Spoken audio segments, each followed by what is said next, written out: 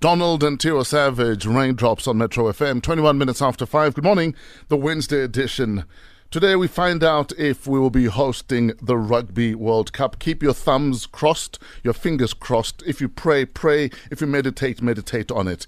But I think just keep, South Africa and the Springboks in your thoughts this morning. Hashtag Fresh Breakfast Survey. 16% of men fear what? I'd say 16% of men fear leaving the phone unattended when they go take a shower. No? No, that's more than 16. You think more than 16? That is like 96%. Every man. 96%. Yeah, no. 16% is too little. Man. Yeah. Oh, guys are not that bad. Are we that bad? Yes, Yes. you are. Oh, okay. I guess we're not bad, man. Angie, 16% of men. I was going to say they fear buying pads, but I think it's higher also. It can't be 16%. The whole sanitary thing. Yeah. Is it 16 or 60? 16. I'll buy pads like I'm going to use them. Well, you've got daughters. Yeah, So I but guess you've still. gotten- I've never had a pad issue. Yeah. I know guys do. But also because I was friends with every girl I liked in high school, so... So you've been buying pads? I almost became one of the girls. So you've been buying pads?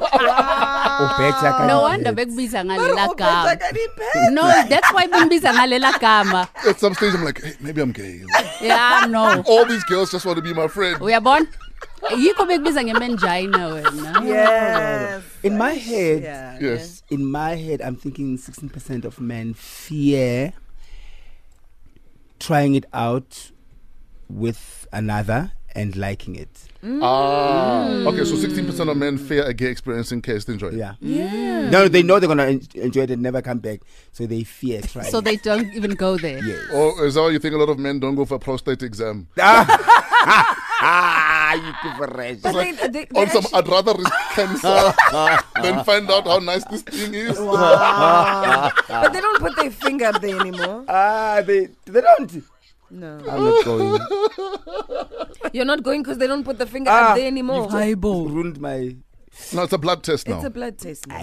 But still, every year, especially after the age of 40, guys, please get your prostate checked.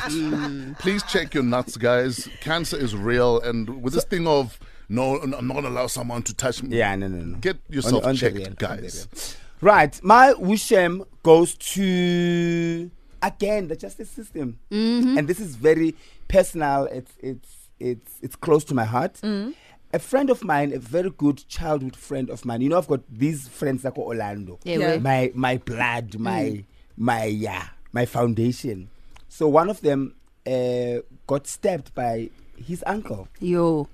Last year or 2 years back, I can't remember. Early last year, they had an argument. They were fighting, you know, at home, and there's alcohol involved. Oh, yes. And the uncle stabbed him. Yeah. And he died.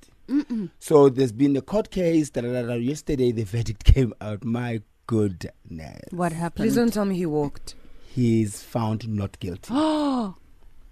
As in what? So he stabbed himself?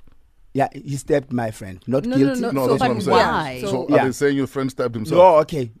It was self-defense. Now, self-defense to someone. Okay, my friend was the shortest, the uncle the tallest, and my friend never had a weapon with him. So it was what just was he an argument and a defending? physical fight or altercation.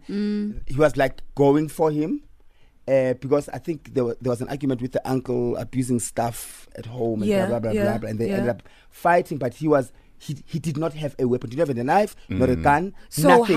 So what was he And defending himself That against? is the question. And that uncle took out a knife Yeah.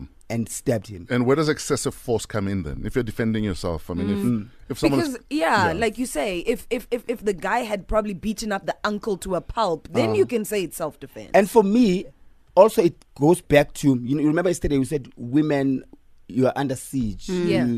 You need to do something because the results of Tutuzi Manana's case tells you that women are not safe. Yeah. Right? Same thing with me. It tells me that as an LGBTI community or as a gay man, we are also not safe because the same police station that he went to at some point when he was physically attacked by guys and he opened the case and they told him, I later Wow.